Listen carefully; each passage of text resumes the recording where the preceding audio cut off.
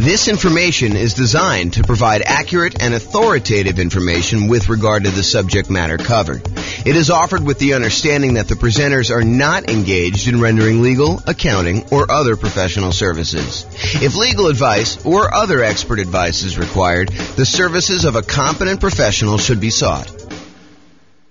Welcome to the Evansville Real Estate Investing and Real Estate Financial Planning Podcast. Learn all about investing in real estate in Evansville, Indiana, with a combination of real estate financial planning and modeling with numbers specific to Evansville, plus syndicated, more generalized recordings of live and pre-recorded real estate investing classes, not all of them specific to Evansville. Be sure to stay tuned after the podcast for a message from our sponsors. Well, good morning and welcome, everyone. I am James Orr, your host, and today we are continuing with the series we have on how to improve cash flow. And specifically, today we're going to talk about how to improve cash flow during the stage of marketing your property for rent or rent to own. Really doesn't matter. We're really just talking about the marketing of your property that you have that you're rented out. So if you've kind of been to some of the previous classes on this topic, we've kind of broken out the how to improve cash flow into several stages. So for example, we have a stage for when you're searching to buy a new rental property. And we've covered that one already. We went over all the different strategies when you're searching to buy a property. Then we have a stage where you're financing the property. You found the property now, you're about to go put financing on it, and you're thinking about all the different ways that you might be able to improve cash flow on your rental property while you're financing it. And that's actually the largest group, has the most number of different strategies for improving cash flow, is the financing section. Then we've covered the section on how to improve cash flow when you're thinking about which real estate investing strategy to use, whether you're doing a lease option or doing house hacking or nomad or niching down to focus on a specific type of clientele or whatever you're doing there. And then we've covered this section on how to improve rental property cash flow when you improve the property, when you could do things to the property itself. Today, we're covering how to improve rental property cash flow when marketing the property. And then we have two other sections that we've yet to cover, and that is how to improve cash flow for properties that you already own, and then how do you improve cash flow on properties that you're currently renting out. So we'll cover those later on, but today we're focusing in on how to improve rental property cash flow when marketing the property. And honestly, this is going to be a relatively short class because there's really only 4 things that we can do when we're marketing the property to rent to make sure that we're optimizing the cash flow on it. And those are, number 1, make sure that you've optimized the marketing itself, which we'll talk about here in a little bit. Make sure that you maximize the exposure you're getting on your property. Make sure that you have like top-notch sales skills for being able to convert inquiries on your property into closed signed leases with tenants or tenant buyers. And then lastly, optimize the showings you have for when you're showing your tenants or potential tenant buyers the property itself. Okay, so let's start off. And it's really not that much to cover. I think a lot of these are going to be obvious, but I wanted to make sure we cover them so that we could be comprehensive because there's about 88 different strategies that we use in order to improve cash flow. Some of them are really obscure and a lot of people are not going to be thinking about them. And then some of them are really, really obvious in your face, but I want to tell you about them in case maybe they're not obvious to you, or maybe you've not thought about them, or maybe you are, you're about to rent your property or you're about to go buy another rental property and you're thinking about the different discrete stages and you're not thinking about these things in advance when you could be preparing for it. For example, maybe you need to do some prep into improving your sales skills, and you should do that early on so that you're not overwhelmed trying to close on a property and get the property marketed and rented and all that other stuff. And you're also thinking, man, I should probably learn how to, become a better salesperson to be able to, get the tenant or tenant buyer in this property converted into an actual signed lease and a profitable rental. So let's talk about this. So optimizing your marketing. And this is really about things like, do you have professional grade photos? I've taught classes before where I show the photos that some people are using on their rentals versus someone who has professional photos. And I ask them, this is actually the same property, the same model. Like I know sometimes we have these new construction neighborhoods, and you'll have like someone go in there with their old camera, on their telephone, on their cell phone, that looks like they've got like Vaseline smeared on the lens, and it's really small and very dark, and they don't even open the blinds, and all that sort of stuff. Versus someone who goes and they spend a little bit of money up front to get professional grade photos done one time at the beginning of their property life, when they're kind of like got their rental property and it's in the best shape it's going to be, and they kind of like get those photos and they could reuse those photos, and we compare them for the same exact model of a new construction type of house. One person kind of goes on the cheap, the other one goes and does professional grade photos. And I have people in the class tell me, which one of these would you call on? Which one would you want to rent out? And it's really, really obvious. And sometimes there's not that obvious, but for someone who does a really good job and gets these professional grade photos and gets these things done, they use the right lenses, the fisheye lens to kind of make things look bigger and kind of you could see the whole room versus you're standing in the corner with your phone all the way back and trying to get that done.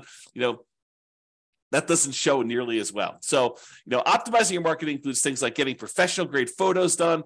Maybe you decide it's worthwhile to get a 3D tour done.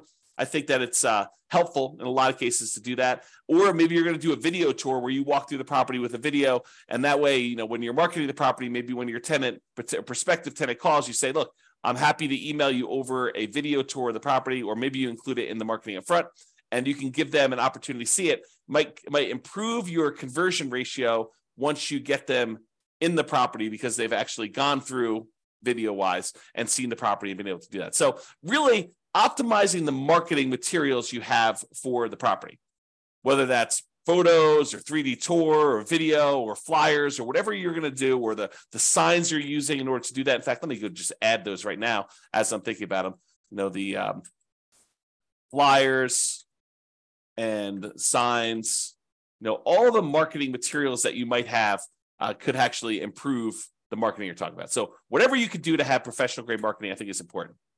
The next one on our list here is maximizing exposure. Am I maximizing the exposure of the property when marketing for tenants? We're going to start 60 days early, at least, in order to try to find the next tenant when we've got a property that's already in existence. It's hard to do that when you're buying a property and you're closing on it and you've only got a limited amount of time to do that. And you may or may not have the rights to be able to market the property while the property is under contract, especially if there's a seller in there with their seller's personal property, or the tenants in there, and they definitely don't want you, marketing their property with that. Although maybe the tenant's not moving out, maybe you're taking over the property that way, but there's lots of variations. So it's really hard to be marketing a property when you just buy it in advance. So you're going to have a little bit of exposure. But most of the time, if you've got a tenant in there and your lease says that you have the right to start marketing the property early, we're going to be asking the tenant whether they're planning on renewing and telling them the renewal rate, somewhere about 90 days at least in advance of their lease expiring. And then we're going to tell them, hey, look, if you don't tell us by this date, then we're going to start marketing the property to find a replacement tenant. And so you're going to be starting marketing the property at least 60 days early. So you're going to start 60 days early to do that. So when you start 60 days early, a lot of times we start at like a premium rent to kind of test to see what we can get in the marketplace. Well, if you're going to do these things like start really, really early and you're going to start at this premium rent, you have to be maximizing the exposure that you're doing to market this property, which means advertising in all the places that tenants are looking in your marketplace.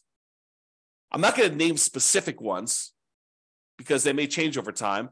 But I mean, I'll name some of the obvious ones, like places like the Zillow rental marketplace, places like Craigslist, putting yard signs in the yard, doing directional signs leading up to the property, all the like very traditional things that you should be doing. But there probably are other maybe local ones or local solutions that you should be considering. So you got to be talking to other real estate investors and finding out where they're marketing, or look at where other people are marketing. If maybe they're doing Facebook or something like that. Be in all the places where the tenants are looking. Maximize your exposure with your marketing.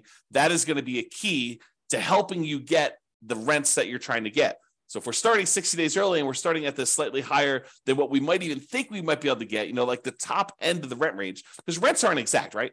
Rents are not like this property will automatically rent for $2,000 a month. No, there's a range. Maybe, at the wrong time of year, you're at $1,800 a month. If you're trying to rent this property, right between Thanksgiving and Christmas, in a lot of markets, that's not an ideal time to try to find a tenant. Not a lot of people want to be moving between Thanksgiving and Christmas, especially if there's inclement weather where you live, right? Or think about you're trying to do it between Christmas and New Year's. Your tenant moves out the week before Christmas, you get the property back. By the time you get everything ready to go, it's like the day after Christmas. You're like, okay, now I'm going to put the property up for rent. Probably not getting top of the market rent during that week. If you're trying to fill your property right away, you might be waiting a little while if you've got a property that's priced pretty high, trying to do that. So sometimes rents are a little bit lower, depending on time of year and the property itself and everything. Sometimes the rents are a little bit higher. And if you start early enough, we could test toward the high end of that range, because rents are not exact. Rents are this rent range. Different properties, different times of year, different conditions going on. If it's really hard for the tenant, for your potential new tenants to get into the property, and the current tenant's a slob, and their property's kept a mess and really smelly, and it looks really rough, and you can't get good photos, or you don't have good photos, it's going to impact all these different things. Are going to impact your ability to get that top of the market rent. So you want to maximize your exposure and do all these other things right. Okay, so that's the other one. The next thing is sales skills. Have I mastered the sales skills required for phone selling my property to tenants and tenant buyers, and in-person salesmanship to maximize what I can get for rentals and minimize vacancy? This is a skill. Don't be fooled. It is a salesmanship skill.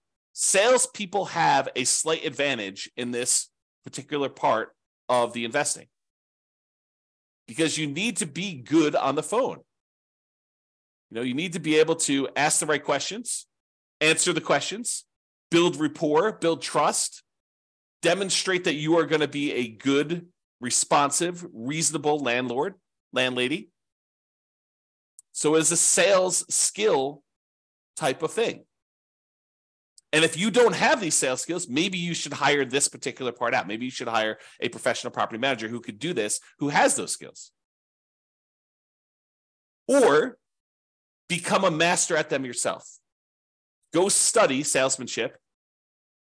All the stuff that real estate agents use in order to improve their sales skills, those are the same types of materials you may want to study. Not because you're explicitly doing the exact same job, but it's similar type of kind of like skill, like the idea of going and building rapport and building trust with a potential buyer, or in this case, tenant, and what you're trying to kind of get them to feel comfortable buying and renting this property from you, depending on which one you're on. Okay.